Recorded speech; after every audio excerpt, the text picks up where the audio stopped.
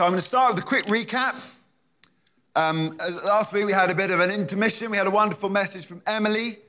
For those of you who are here, if you weren't, I recommend you listen to that on the podcast or on YouTube. I'm just going to quickly recap then the last couple of weeks of my series, which is called Clothed with Power. Part one, which was about 3 weeks ago, was the idea that God never meant for us to live independent of his presence or his leading or his many resources. And in fact, a hugely significant part or intended consequence of what Jesus came to do was to open the door for the Holy Spirit to come and live inside believers. And just before he ascended, one of the last things Jesus said was this. He said he promised his followers that they would be clothed with power from on high. Luke chapter 24, verse 49. That was the first week. The second week we talked about or looked at how Jesus ministered empowered by the Holy Spirit out of Acts 10:38. And if the implication of that is that it's an openness to the Holy Spirit, that it's the depth of our relationship, that it's the closeness of our walk with him that is going to be the key to our fruitfulness as we seek to serve Jesus. And out of that, the point I think really is that if it was true that Jesus needed to be anointed with the Holy Spirit, how much more important is it therefore for us to be under that anointing of the Holy Spirit? So before we can live enduo dunamis, clothed with power, first of all, we need to cultivate, if you remember from a few weeks ago, we need to cultivate intimacy, and we need to cultivate dependency. I think a little bit of curiosity, that the sense that surely there must be more than this. And so today we're going to start digging a little deeper into how we facilitate that, how we do that. And we're going to look and ask, what exactly is the Holy Spirit's role? What does he do? And how does he do it? How then do we walk with him? How do we press into the fullness of all he has for us as demonstrated by Jesus as he walked the earth? Now, one of the things that we've covered in the past few weeks is the idea or the fact that for a believer, the step from the Old Testament into the New Testament is a complete shift in paradigm. So in the Old Testament, the Holy Spirit would come upon certain individuals to serve in certain roles, to fulfill specific functions. But in the New Testament, the Holy Spirit would come to live within. And as we heard last week, that he would make his dwelling place in you. You would become the temple. And then a couple of weeks ago, we saw how the prophets started to get a glimpse of that. They started to see something, to visualize it. And then when Jesus came, of course, he first of all modeled, and then little by little, he started to prepare and teach into, for his followers, what that new paradigm was going to look like. And we see that unfold in a teaching sequence found in John chapters 14, 15, and 16, which we're going to look at this morning. And in those chapters, we find the most thorough doctrine of the Holy Spirit, if you like, found anywhere in the Bible. And those 3 chapters, teach us a great deal about the Holy Spirit's personality and about his role and about his purpose. So we're going to delve into some of that today. We're going to start in chapter 16 because this particular verse just makes me smile. The backdrop, the context at this point is that Jesus is now ramping it up, to be honest. He's repeatedly warning his disciples that that his time is up, that he's going to die, and that soon he's going to be leaving them. This, as you can imagine, wasn't going down particularly well. And to be honest, they didn't really get it. And then in John 16, verse 7, Jesus makes a dramatic announcement. We'll read it. John 16, 7 says, "Very truly I tell you, verily, verily I say unto you," this is the bit that Jesus puts in when he really means it, when he's about to drop that bombshell. He says, "It is for your good that I am going away. Unless I go away, the counselor, capital C, will not come to you. But if I go, I will send him to you." Imagine for a second being one of the disciples, listening to Jesus telling you that. I think from their point of view, it must have seemed like a bit of a bizarre statement. You know, in what universe could Jesus be going away be good news? You know, we finally figured out, they'd be thinking, who you are. We've just started to realize the magnitude of all this. I'm finally starting to get it.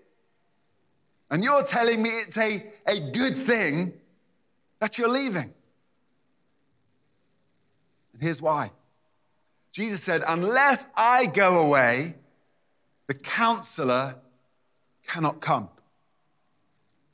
John 14, 16 says, "And I will ask the Father, and he will give you another counselor to help you and be with you forever, the Spirit of truth." In other words, if I go, the Father will then be able to send you another counselor. You know, at the moment you have me, and that's great, and I am at work for you, and I'm at work around you, and I'm at work with you. But when the Holy Spirit comes, he will do things in you, and he will do things through you. In other words, the gift that I'm going to give you will shift you into a completely new paradigm.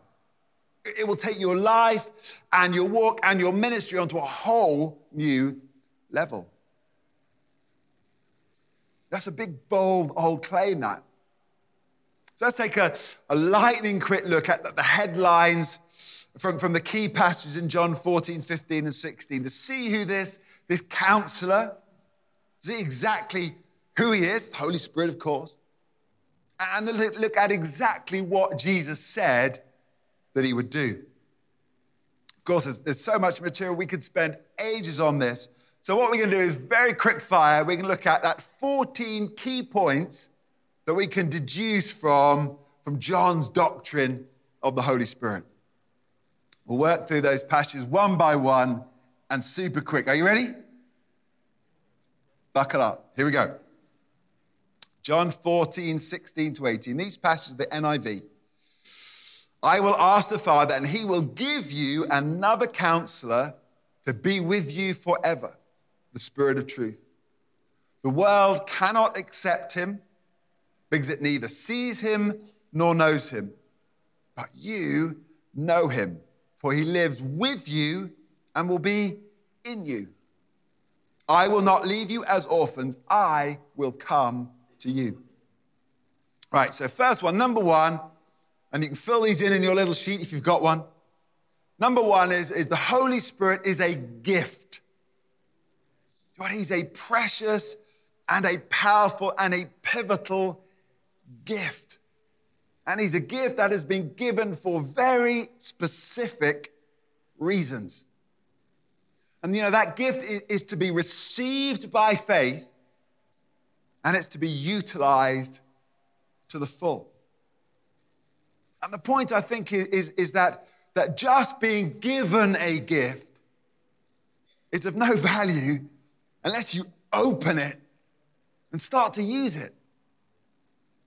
That's a journey that we all need to take together, delving into this gift and who he is, what it means. So number one, the Holy Spirit is a gift. Number two, he is going to be with you forever. We could spend ages looking at the word with. We could spend time looking at the word forever, but we're in a hurry. But what does this essentially mean? It means that the Holy Spirit will always be present. He's always, always, always at your side. He is never, ever, never, ever absent. And he is always available. He will be with you forever. Number 3, some of these I'm going to fire through quite quickly because we might come back to them in different guises over the next few weeks. Number 3 is he is the Spirit of truth. Holy Spirit is the revealer of truth. He's the teacher of truth. He's the reminder of truth. Number 4, it's an important one. It says the world cannot accept him. It cannot see him or know him. And of course, the Holy Spirit is a great mystery to the world. Quite frankly, quite a bit of the Christian world too. Sadly, I reckon we can change that. So number 4, the world cannot know him. Number 5 is the expectation. Yes, but you know him. As I said last time, the Holy Spirit is not an impersonal force to be feared or to be hidden from. The Holy Spirit is a person to be known and befriended. Holy Spirit is not some vague, distant, unknowable force. But the expectation is that you will know him. And the Greek word there, ginosko, means intimately acquainted. In human terms, as intimately as you can possibly get. Nudge, nudge, wink, wink, say no more. Really know him personally. Number 6, he lives with you and will be in you. Here's that new paradigm again. Indwelling. You are, as Paul wrote, a temple of the Holy Spirit. You are his dwelling place. He makes his home within you. See, little by little, we're building up a framework, a doctrine here of who the Holy Spirit is and what he does. Number 7, this is verse 18. Jesus and the Holy Spirit are one. Lots we could say about this. This is verse 18. Remember, this is Jesus speaking. He says, I will not leave you as orphans. I will come to you. So a little bit of brain gymnastics here. He's saying the Holy Spirit will come to you. He's saying, I will come to you. In other words, he's saying the Holy Spirit and I, we're one and the same. The mysteries of the Trinity, if you like. I think it's important to note in this that people tend, I think, to think about that or to treat the Holy Spirit as the poorer cousin. As my friend Guy says, the Trinity, God the Father, God the Son, and God the Holy Book. We kind of forget about the Holy Spirit. But the Holy Spirit is just as much to be honored. He's just as much to be worshipped as the Father and the Son because they are one. Really quick aside here because it's important. We understand that Jesus is the Word made flesh. Jesus is the Word. And so if they're one, the Holy Spirit and the Word will always be one. They will always be in agreement. They will always be working together. And they will always be side by side. The Holy Spirit will never contradict the Word and vice versa. Jesus and the Holy Spirit are one. Right, John 14:26. I told you we're going to go through this fast.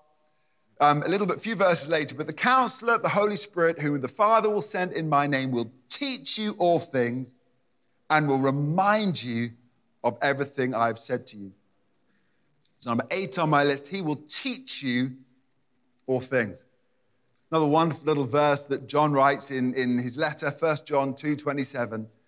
He said, but you have received the Holy Spirit and he lives within you so that you don't need anyone else to teach you what is true, for the Spirit teaches you everything you need to know, and what he teaches is true.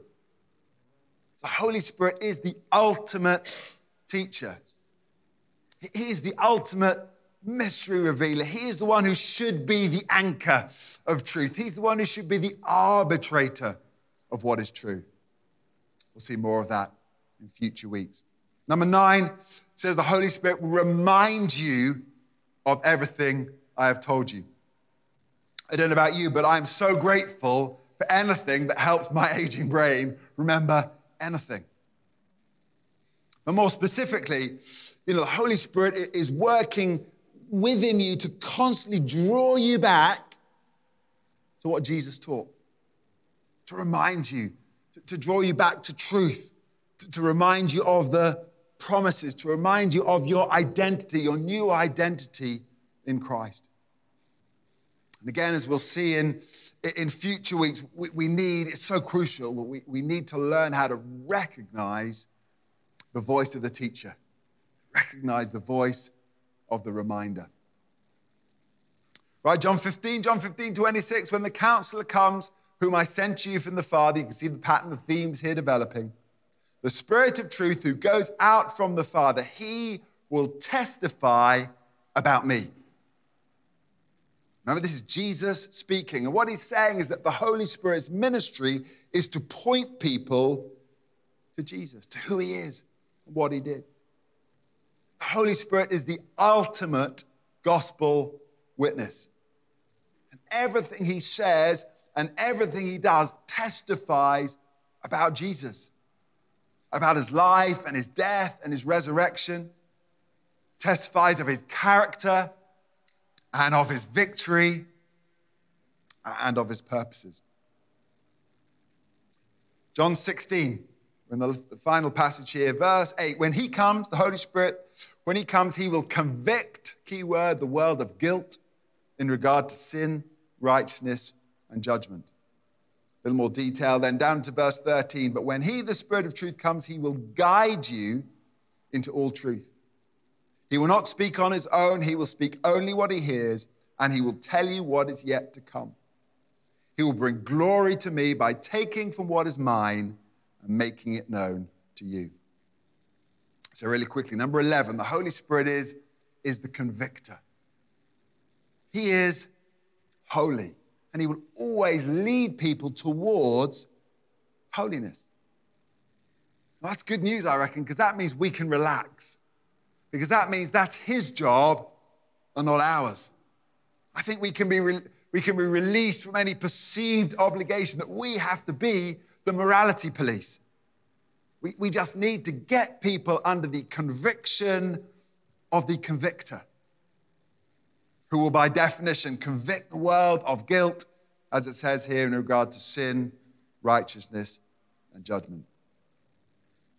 Number 12, he will guide you into all truth. We've already mentioned the word truth, so let's emphasize here the word guide.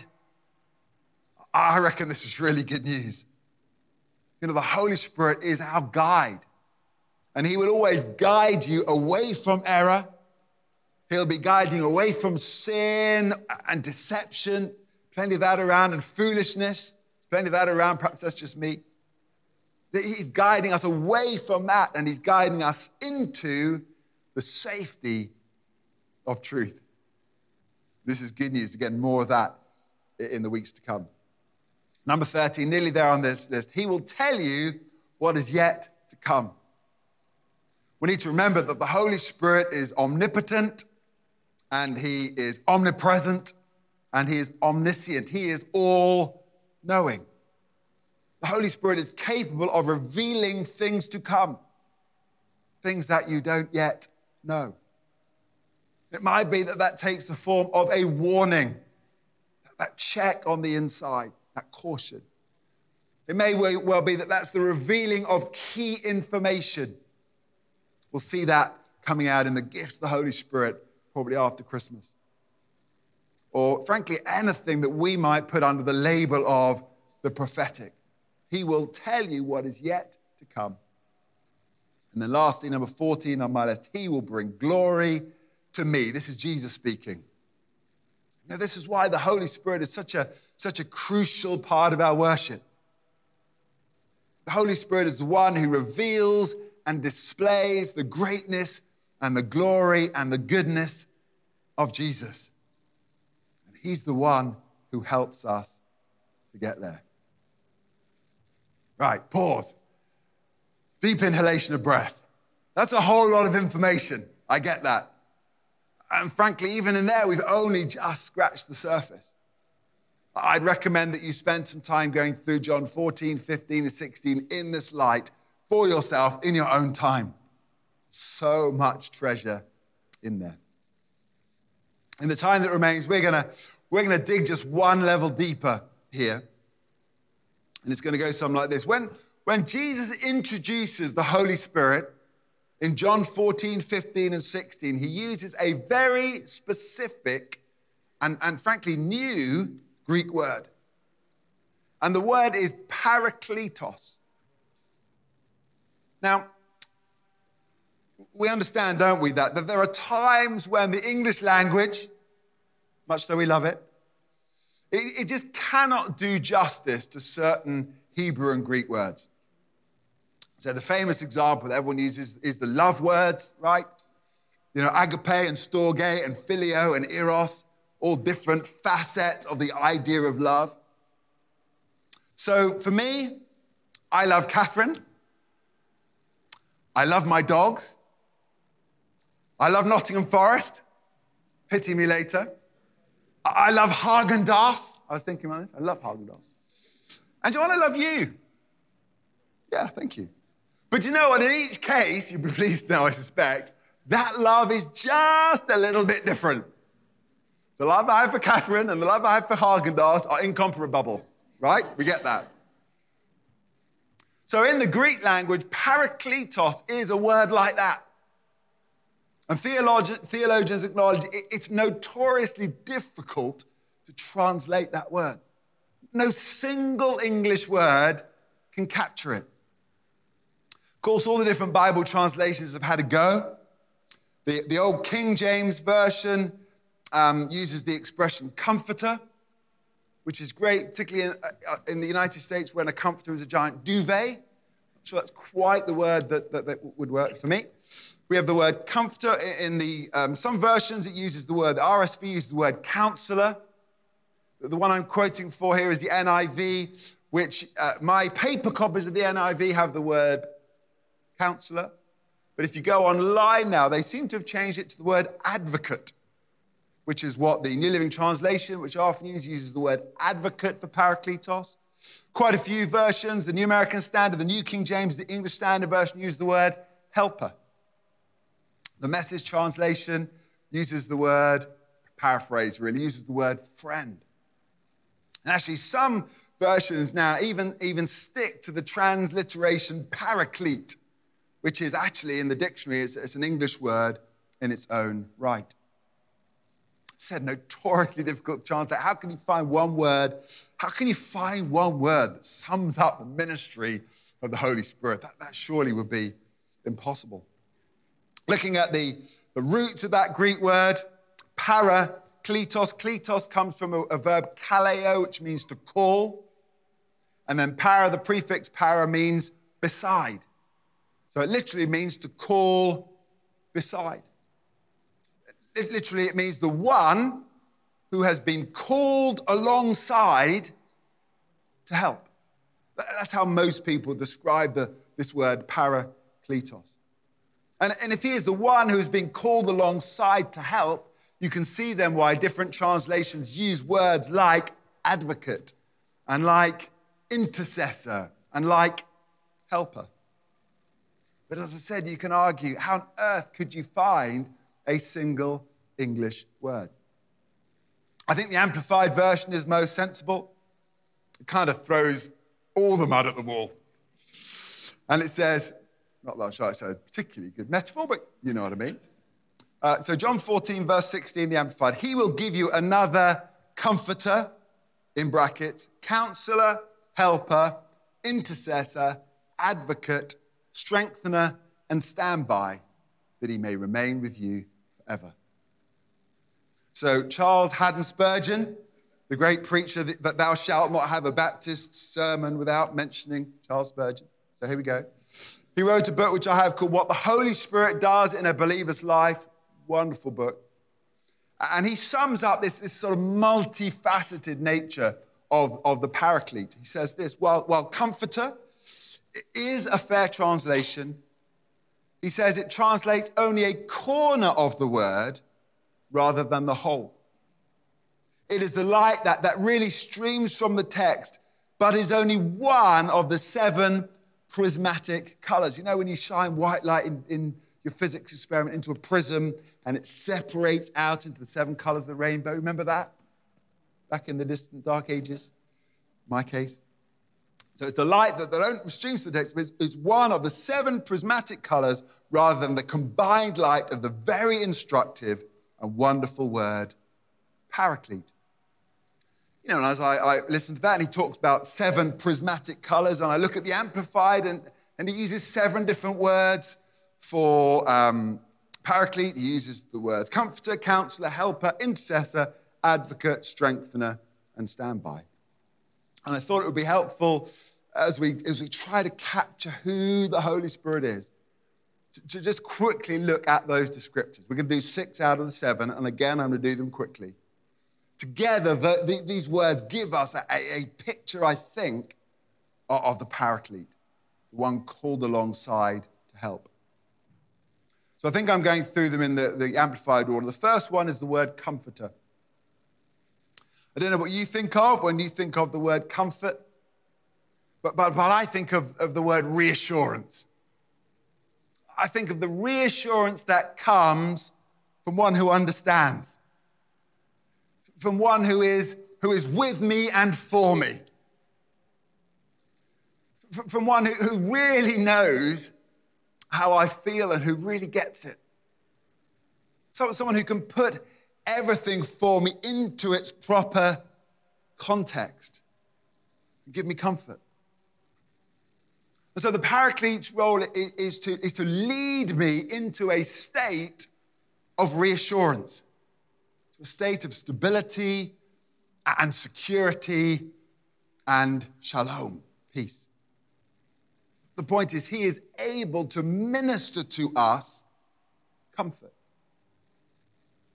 As we'll see over the next few weeks, I think, with the Holy Spirit on the inside, we have a spiritual perception. We have a spiritual awareness, a kind of sixth sense, if you like. And that's not so much on an intellectual level or on an emotional level. But really, it's kind of deep in your spiritual guts, deep in your spiritual belly. And so the Comforter gives us a deep awareness of God's presence, an awareness of his word and of his heart, and frankly, of his love for us. This, of course, is invaluable. Do you know what? The world looks so much better when we are aware of that, aware of his presence and his word and his love. Number 2 is the word counselor. You know, you are never more than a moment away from the inspiration or the leading or the voice of the Holy Spirit.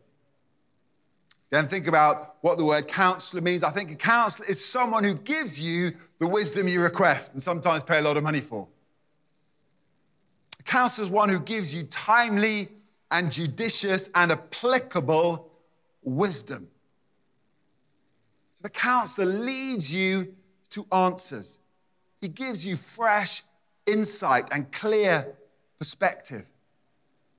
And as required, he leads you to relational reconciliation. You know, the Holy Spirit is the ultimate confidant.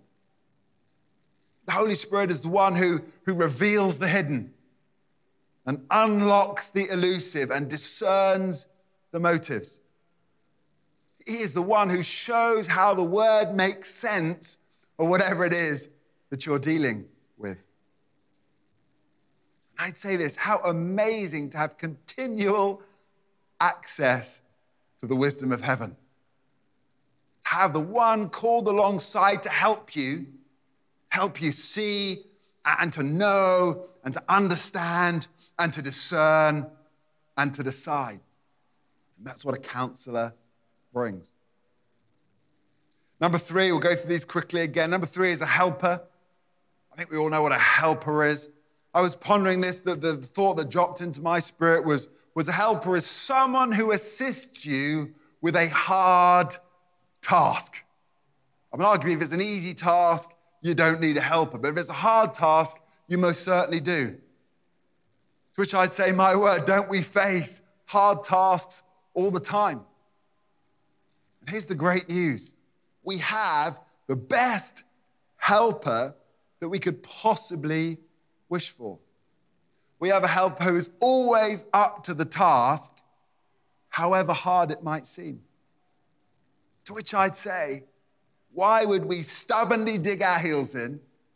And why would we refuse or reject or ignore that help when we could go so much further and so much faster with it? Number 4 is the word advocate. As I picture this one, in every situation we find ourselves, that there's a third person. There's a third agency. There's you, right? Number 1. There's number 2, there's the person that you're talking to or praying about or dealing with. And then thirdly, there's the Paraclete, your advocate. So here's the good news. You don't need to deal with anything alone. You always have the Holy Spirit as your advocate on your side. What does an advocate do in legal terms? An advocate supports you and defends you and advises you and intercedes for you. Number 5 is the word stand by. Paraclete stands by you always. John 14:16, that he may abide with you forever. Again, we've already stated, he's always at hand. He's alongside. He's always ready and available to parakletos, called alongside to help. And here's the thought. Every time you walk into every room, you take him with you. He's standing by. I love the picture of going into a difficult situation, difficult room, tucked in boldly, brazenly, with big brother Jesus right in front of me. It's amazing how bold I can be under those circumstances. And the point is, if the Paraclete is the one called alongside to help, if he is your standby, then nothing need be too hard, nothing need be too scary or intimidating if we are aware of the one whom we carry with us into every room. Nearly there, number 6, last one, the strengthener. Here's this paradigm shift again. We need to get away from only operating in our own strength, only relying on our own abilities, which in my case are fairly limited, only drawing on our own wisdom. That's a long way beneath what the Lord purposes for us. Remember the story at Paul's weakest moment, when he's being buffeted by this thorn in the flesh, this mountain that he just couldn't seem to move, this hurdle that he just couldn't seem to climb over. The Lord said to him this, 2 Corinthians 12, verse 9, familiar verse, I suspect, my grace is all you need. My power works best in weakness. So now I'm glad to boast about my weakness so the power of Christ can work through me. That's why I take pleasure in my weakness, for when I am weak, then I am strong. You see, Paul had to learn a lesson that we all need to learn. And that's this. Your personal weakness, your lack, your insufficiency is not the end. It's not paralyzing. It doesn't need to be the limit, the constraint on your outcomes. In fact, your personal weakness is an extraordinary opportunity because that's the place you learn to lean on his strength. The Paraclete, the one called alongside you to help you, to strengthen you. That is the place that you start to live NGO dunamis. I mean, you think about it for a minute. Through church history, particularly perhaps over the last 10 years, we've gotten quite slick. Our worship team, they're quite handy, really. I've preached a few messages. I can kind of churn them out. It's very easy to say we just kind of default to just rocking along and rolling on and doing the same old, same old. And our own perceived self-sufficiency, we lose sight of the fact that actually we are supposed to be Holy Spirit sufficient. And if we would get out the way and stop kind of rolling through the motions, stop defaulting to what we've always done, that is the place where the Holy Spirit can really start to work and really start to move. Okay, let's wrap this up. Nearly done. What we're talking about here today is John 10:10. It's the abundant life. What we're talking about is Luke 24:49. You will be clothed with power from on high. What we're talking about is Romans 8:37, which talks about us being more than conquerors in Christ. It's 1 John 5:5, which says you will overcome the world. And here's the point. It's no longer just you. No longer just you against the world. It's you and the Paraclete. It's you and the one who has been called alongside to help you. It's you and your comforter, counselor, helper, advocate, strengthener, standby, intercessor.